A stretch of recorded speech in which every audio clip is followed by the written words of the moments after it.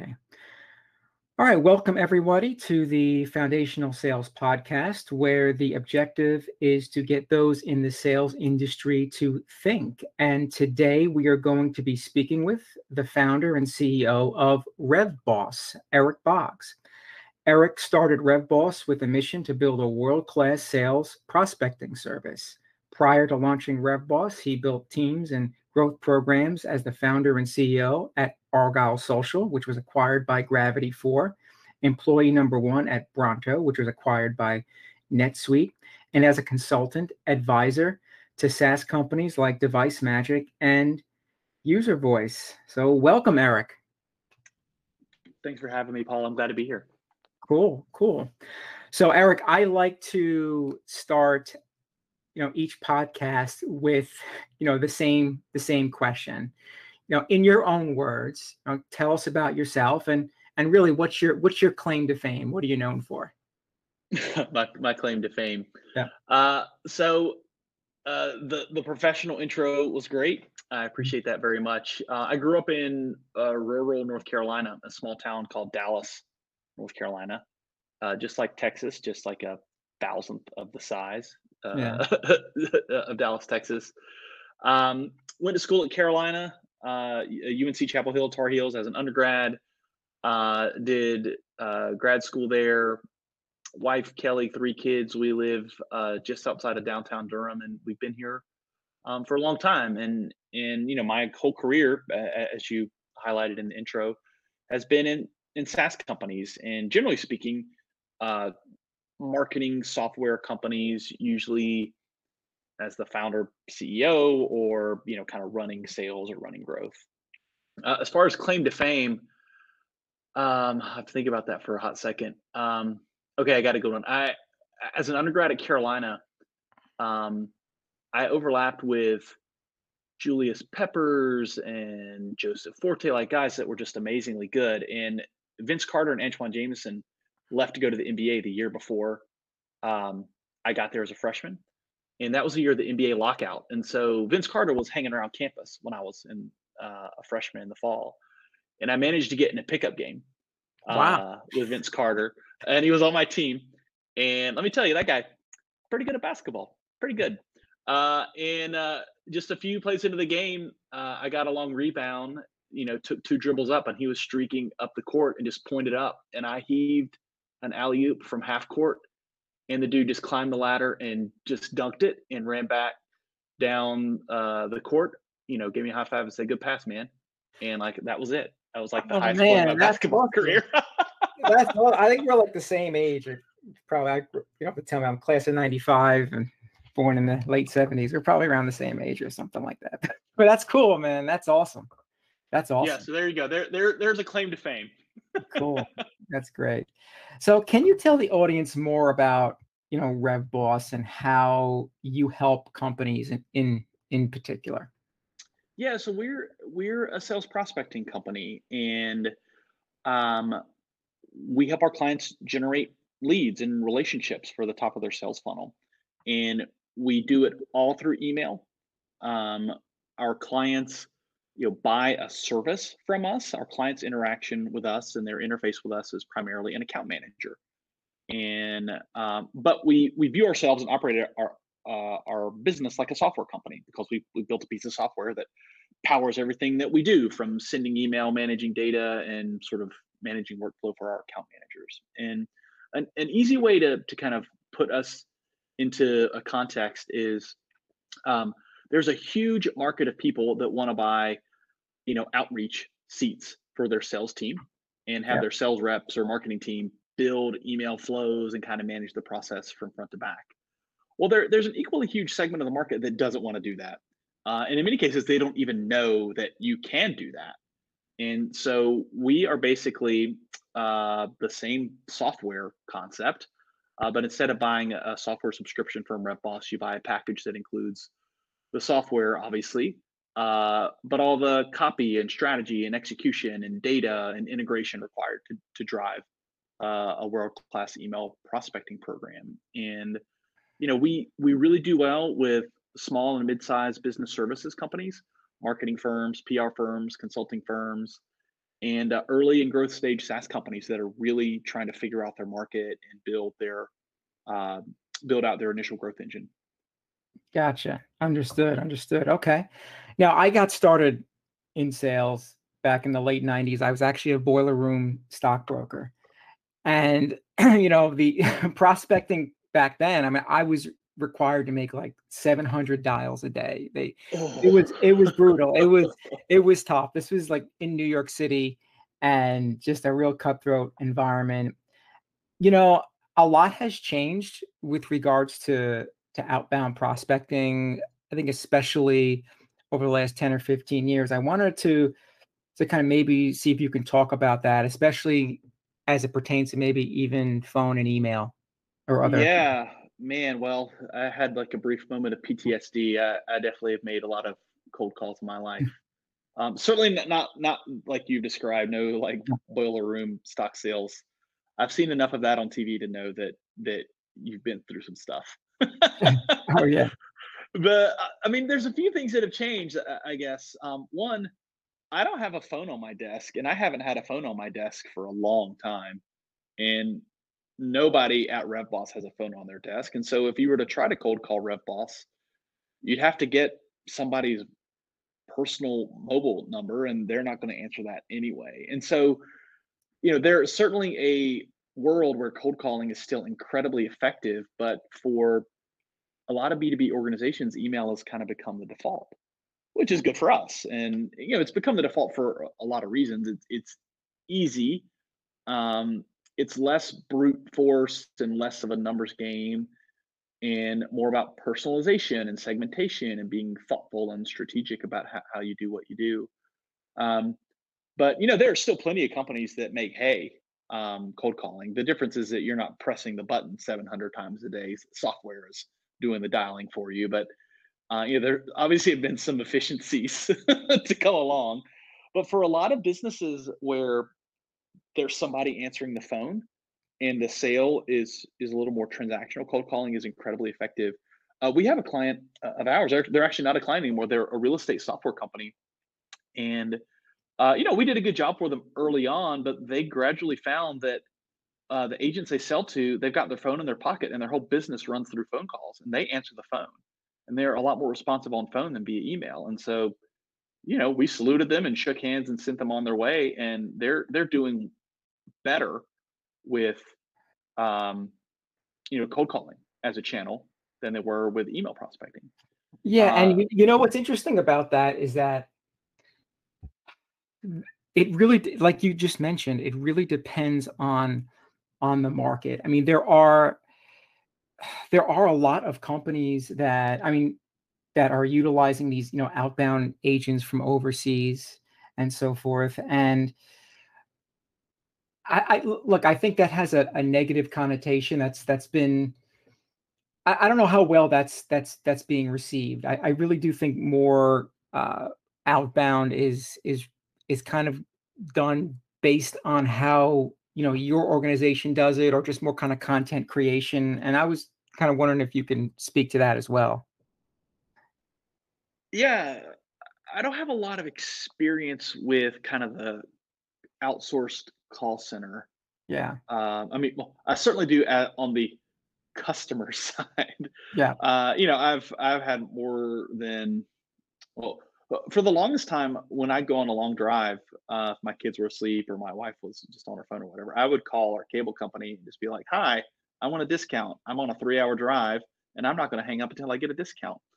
And you end up getting some nice people, but if you work hard enough, you can eventually, just get a good deal on your cable or whatever it is that you're paying for. And yet, those kinds of call centers are one thing. It's kind of responsive to customers, and that feels easy to outsource. But I will say I always had a habit of asking where are they, and it's usually like Costa Rica or India or whatever, and I find that pleasant and interesting.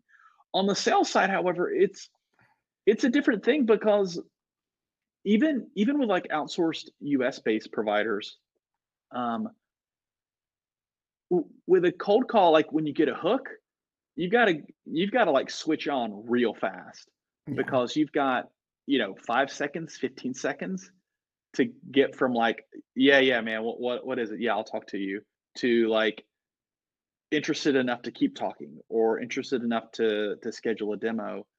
And it feels short-sighted to trust the dialing. It feels short-sighted to trust that to someone that's not a full-time employee, because no matter how much training, kind of a hired gun is not going to understand the depth of the problem, or understand all of the nuance of, when you finally get the prospect on the phone.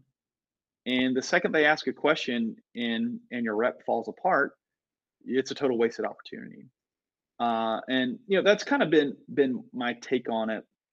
Certainly, internationally, I think it's harder. We're friends with a number of like fully outsourced lead gen companies that range from kind of low end call shops to a lot more expensive strategic kind of operators. Um, and they're good, but it depends on the market, who the buyer is, a lot more than anything.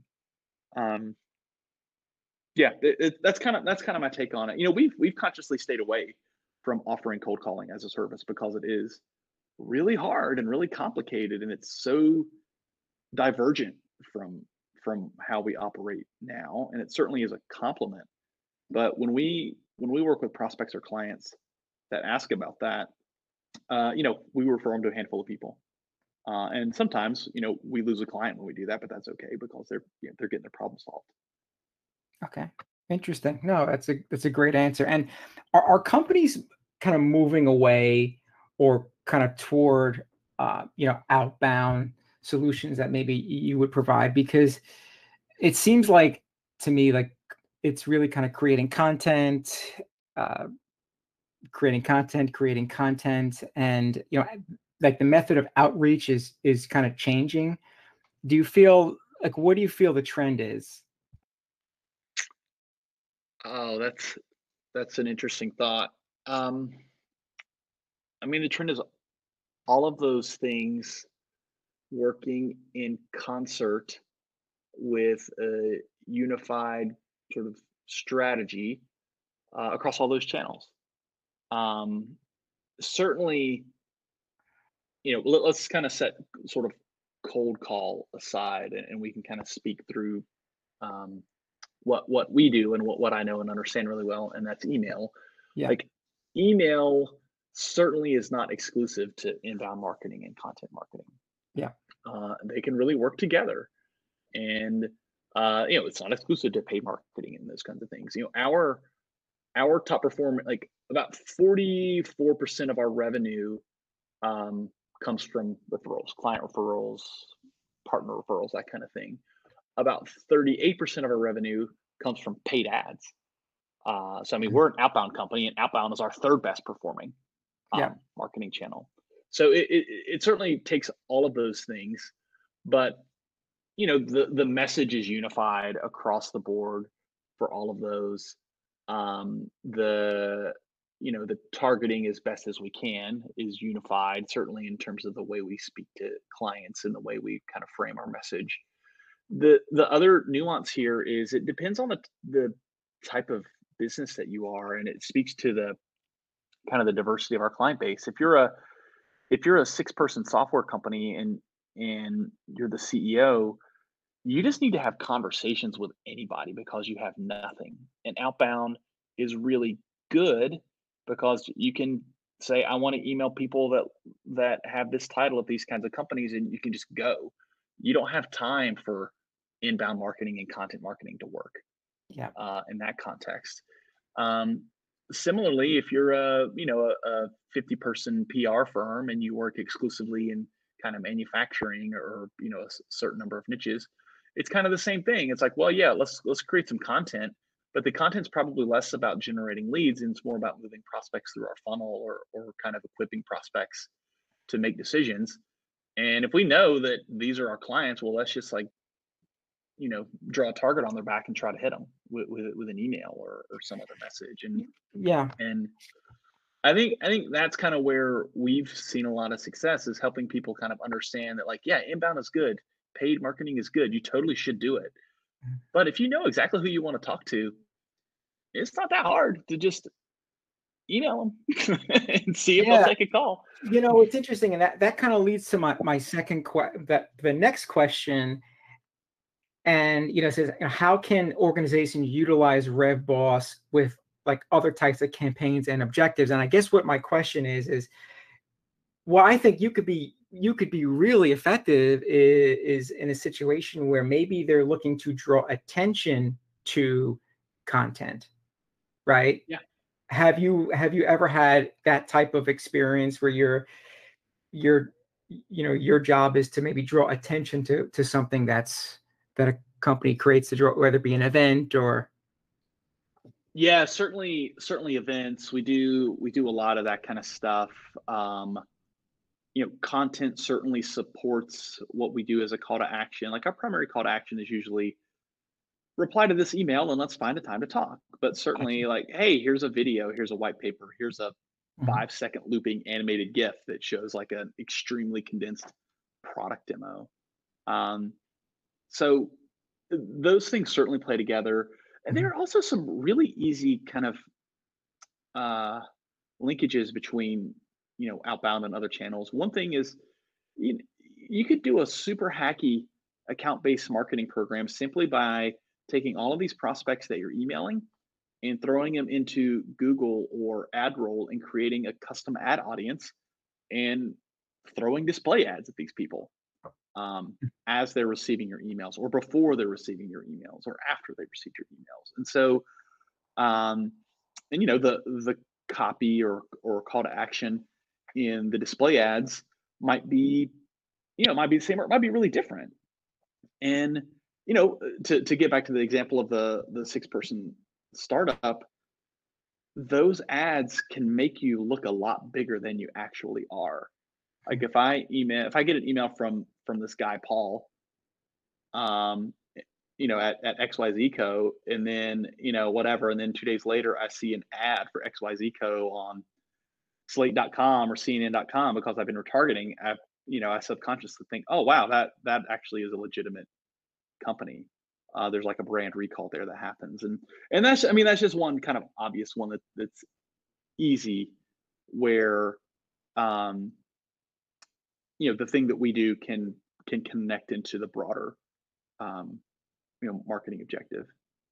Yep. No, that makes sense. That makes sense. And how does your, I guess, process differ per like industry or role that you're that's prospected? What's? Yeah, I feel like that's the one thing that we've done really well is we've continued to think and rethink how we do things, Yeah. um, such that we have this core back office process that is highly automated with software and integration and people coming in at the right place and sort of to-dos and tasks automatically getting generated and triggered based on what the data is telling us what to do. That part is the same whether you're you know a 6-person company or 600-person company for us. Where things are different is you know your objective, your target, your message, your call to action, and that is really it's just a strategy question, right? It's like, well, who are these people and why do they care? All right, well, we have to turn that into messaging. We have to think that through through some sort of segmentation context, Yeah. and that's not different per role or industry. That's different for every client, and there's certainly echoes across clients. And we have a playbook a mile long. Like we know all the tricks, so we know all the things. Like we know what's going to work, and sometimes we don't get it in the first whack. We'll have clients where we have to iterate over 2, 3, 4 versions of messaging or targeting or whatever. But if we can generate one, we can usually generate lots of leads. It's just a matter of at what volume, at what timeline, and all those kinds of things. Yeah, and that makes a lot of sense. This is an interesting question because I've actually been a part of this type of situation, but one area where Listen, sometimes companies, they miss the mark on actually their own offering, on their own solution. Maybe, they give you information. Maybe they haven't done their homework. Maybe they don't have a really good understanding of their target market. Maybe they have a bad reputation. Maybe their product doesn't work, and that actually could kind of affect your efforts and so forth. Do you ever get into that? Do you ever get into that? Because I actually worked for a company. I worked for a software. I worked for a software company, and literally the software just did not do as advertised, and the company was just trying to fix it for the whole time I've been there. Company got a bad reputation, and oh my God, I mean, how does someone like Revboss, deal with that? Because that's, you're doing, your end, and I'm sure that's one of the things that sometimes you get in these conversations with companies and so forth. Yeah. Oh man, that is very insightful on your part, because it's certainly something that we deal with a lot. And we sell to the low end of the market, like low end in terms of company size and revenue size. And there's a lot baked into that in terms of the products aren't very well developed. The marketing teams or marketing thinking, sometimes it might be non-existent, Yeah. or isn't well developed. And for some of our clients, it's like a husband-wife team. Like some of our clients are that small. And, you know, endemic in that is a lot of just like small company crap that you have to deal with. Of like, oh, we have a client that we worked with for a long time, and the wife got pregnant, and it was a husband-wife team. And it's like, hey, yeah, we love you guys. This has been great, but we're going to turn off for 3 or 4 months, and they'll come back on. It's great, but it's like, oh well, yeah, I hate to lose that revenue, but fine. This is the kind of the path we've chosen.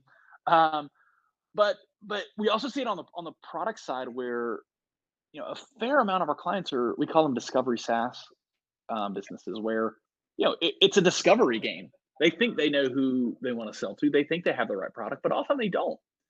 And Yeah. sometimes it's a bust because like the product sucks and nobody cares, or like they've like missed the mark, and that's okay. Like we live with it. And we have had clients say, hey, this 6-month pilot has been amazing. We have learned so much. We are so grateful. We're going to turn you off for now. And we need to go do some things, and we might come back. And, initially we were just like, no, we need to like keep these people at all costs. Yeah. But now we're zen about it because it's like, hey, you know what? We held up our end. Yeah. This is what they need to do. And they'll come back. And they do. Like Yeah. I almost agree 20% of the I agree clients that 110% have with you. canceled. Oh, I'm sorry, we were talking over each other, but almost 20% of the clients that we've lost over the past 12 months have reactivated. And it's partially because we kind of work with these kind of small clients, but I think a lot of it has to do with the fact that we do our part and we focus on doing that part well, and like we let our clients do the things that they need to do, and we treat them well, and they come back on. Yeah, I agree with you 110%. I think, you only can really live up to your end of the bargain. And I agree. And I'll tell you that the feedback at the other company that we actually received, from the company that we actually used that was similar to yours was very, very good. It's very, very valuable. So yeah, no, absolutely. I can understand how that can be challenging. Could you give us like a profile of some of the people that that kind of work for you, that help design these and execute these types of campaigns on behalf of organizations? I mean, what's their experience level, or how does that generally work? Yeah, I don't know if it's like the best thing in the world for me to say, but it's all across the board. Um, Zach, who is our vice president of client success, he's been with us for 6 years. Before we hired him 6 years ago, he was like the leasing manager at an apartment complex. Okay. Mason, who's our vice president of client operations, also been with the company for 6 years. Before we hired him, he was like did online marketing and sales for a car dealership. And for us, it's kind of opened my eyes to recruiting. It's like, you know what? there doesn't have to be like a perfect background or perfect experience to be really good at what you do and to carry a lot of responsibility. And those two guys are really good at their jobs and they're really smart and they've just kind of learned and grown inside of the company. The We just had two folks join. We're at 40 employees now. We had two account managers join this past Monday. One was in sales and account management for an IT services firm, and one was in sales for Corning, like the big industrial supplier. Yeah. And so those guys, like they got real experience. Like they've been in the trenches and they know exactly what our clients are dealing with. But we also have folks that were on our team that like worked in member services for a chamber of commerce and jobs that are adjacent but not kind of the team's not all former SDRs. I guess is maybe a better way for me to say it, and that's okay because we recruit for um, empathy and sort of culture fit and proactiveness and can they solve problems, and then we surround those people with copywriters that do nothing but like bang out thoughtful, creative, sometimes hilarious copy. um, we have an ops team that does all the behind the scenes machinations with inboxes and domains and integrations and Zapier. Um, and those account managers sit on a team with a team lead, and our team leads are super experienced and like they're almost all of them are former account managers that were just by far the best account managers we had on the team. And so the profile is kind of all over the place in terms of like the account managers that are delivering the service. Um, but they're surrounded with teams and resources and processes that help them kind of keep things moving forward and help keep them focused on client relationship and client happiness and having the next moves in place if the current set of moves don't pan out the way that we hope. Yeah, I mean, it sounds to me it's a very well-rounded company. You've got all experience levels, different industries, and I'm sure that all comes to your benefit. Yeah, well, it certainly didn't start that way, man. For the longest time, it was like, "Hi, you're an account manager. You do everything." Yeah, And as the business grew, we finally could build out, you know, a thoughtful, uh, you know, big boy business, yeah, big boy or big girl business, where we actually have departments and functional areas and specialists. And we had to go through some tough stuff to get there, but it does feel good, and it's been rewarding for me to know that, like, hey, we've got these little practice areas and people are specialists at their roles, and we get better work and we get better results for our clients as a result. yeah. That sounds great. That sounds great. This is an interesting question. How does RevBoss coexist with a marketing department at an organization? Is there any ever like a type of friction, or how does it coexist if as it pertains to, I don't know, there's philosophies and so Yeah, forth. yeah. It's funny how the coexistence question changes based on, are we dealing with the founder CEO of a small company? Are we dealing with the partner of a 50, 80 person agency? Are we dealing with a director of marketing? Is she new or has she been here for 4 years? Are we dealing with the VP of sales? Is she new or she been here for 2 years? It there's not just like the sort of business swim lanes, but there's a lot of like weird interpersonal and psychological dynamics that come into play. Right. Um, but I can tell you one of the things that has helped us um, kind of coexist or cohabitate or whatever the right word might be with clients is Zapier, which is, if your listeners don't know, but it's a middleware product. It's kind of like it's like a clearinghouse that integrates with everything on the Yeah. internet. And so RevBoss integrates with Zapier, Zapier integrates with everything else. And so we can build a custom integration for every client that we work with. And so it's awfully easy to coexist when you approach a relationship with, oh, you're in Salesforce, oh, you use campaigns, oh, you use you know MailChimp, in addition to Salesforce, all right, well, tell us where you want your data and we'll get it in the right places. Or tell us when you want to push data to us and we'll receive it at that time in your process. And knowing that we can just like seamlessly integrate into their tech stack certainly makes it easy to coexist. And I say seamlessly, like we usually start with a, hey, here's how we think we want to integrate with this. And then, 2 months in, we're like, actually, no, here's how we need to do it. We'll rebuild it or whatever. But that certainly is an important foundation. Um, but more broadly, it's a give and take, right? Like, Yeah. our clients hire us to do what they've hired us to do, and we're good at it, and we know what we're doing. And, the smart clients listen to us. And, for us, it's kind of the same thing. Like our clients know more about their products and markets than we do. And, we try to listen to them, and it's a partnership. And, um, we push, we certainly try, or I hope we push when we need to push. Um, and, we certainly listen when our clients push. And yeah, we just try to play the long game, try to make sure that we're kind of mapping to what our clients value the most, and make sure that we just execute flawlessly on the back end.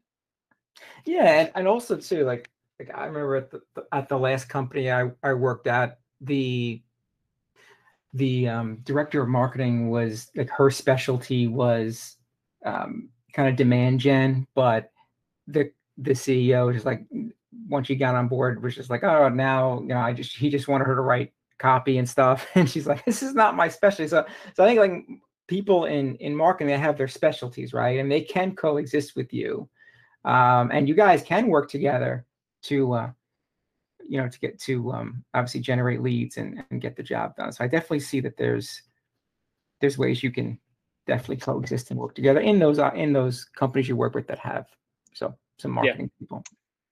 yeah, yeah. The honestly, the harder part is the, hey, I'm new here, I want to change everything. Or hey, we just hired a VP of marketing, he wants to be on the call. That's when our antenna always goes up. It's like, okay, new person, new dynamic. What is it? What do they value? Where do we fit in? The other stuff is a lot easier. It's always the kind of the people stuff that proves to be more challenging and unpredictable for us. Yeah, no, understood. What are the future plans of Revboss? I mean, how do you see your organization kind of evolving in the coming years? Oh man, I knew you were going to ask me that. You don't have to give any trade secrets, but I don't want you don't need to tell the I'll secret sauce. But no, it's there's a fine. lot of things. I mean, look, there's a lot of things changing in sales, and I mean things, especially with what's been going on the last couple of years.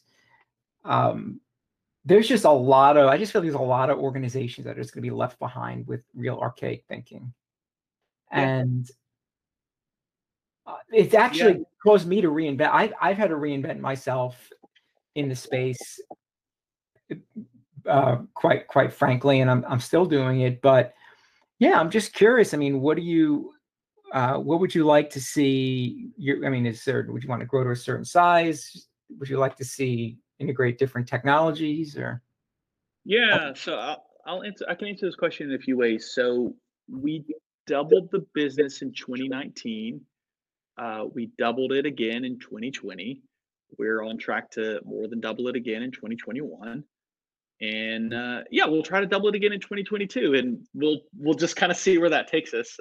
So that's one kind of very honest answer is I don't have a lot of preconceived notions about what the business could be.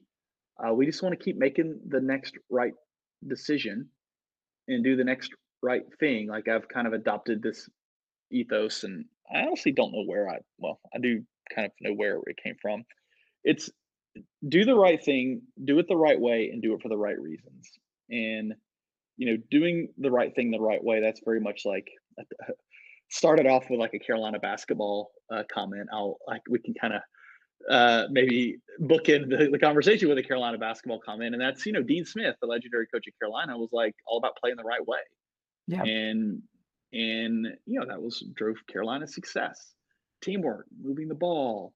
Like, it doesn't matter who gets the credit. It's the team. And, I certainly don't profess to be Dean Smith, but, certainly think about, building a business to last and building it to do the right things and to do right by our people and our clients. And doing it for the right reasons. The underpinning values of Revboss are happiness, accountability, and transparency. And we believe that we have something very good, and we're obligated to be stewards of what we have. And when you have something good, you're also obligated to take it to more people. And so we want to grow the business because we want more goodness in the world, and we want more happiness in the world. And so we certainly want to keep going where we're going. We're growing at a really nice clip, and we've got a really great team. More fundamentally, in terms of like how we'll get there, as far as our future plans go, we're trying to get a lot smarter about how we segment our clients. And we're learning very quickly, and I've highlighted this several times through the conversation, that, Paul, the CEO of a 50-person PR firm, has very different context and very different needs than, Susie, the CEO of a seed-funded, rapidly growing SaaS company. Mm-hmm. And, until very recently, those clients just kind of went to an account manager, and we did what we did, and that was that. And I think that we'll probably see a lot of changes in our products and how we kind of serve clients that have fundamentally different needs and expectations. The back end of what we do might look and feel the same, but there's a lot more nuance on the front end that I think that we can improve upon. And, as you specialize in kind of the primary offering, I think that we'll have lots of opportunity for secondary and new products and sort of new ways that we can help these clients. Yeah, no, that's great. That's great. I mean, very impressed. I mean, this was a great conversation. I took a look at your website, and anyone listening, I would, I guess if they wanted to find out more information about you and Revboss, where can they go?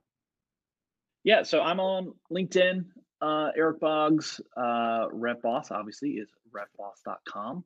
We're on LinkedIn, and if you want to see pictures of our employees' pets, you can find us on Instagram. Cool. We hired a director of marketing, and our employer branding strategy is cat pictures and dog pictures, and it's great. It's been a lot of fun. Cool. No, that's great. That's great. That's wonderful. So, all right, Eric, listen, thank you so much for joining us here on the Foundational Sales Podcast. This was a great conversation, and yeah, we'll definitely be in touch. Thanks, Paul. I appreciate it. You got it.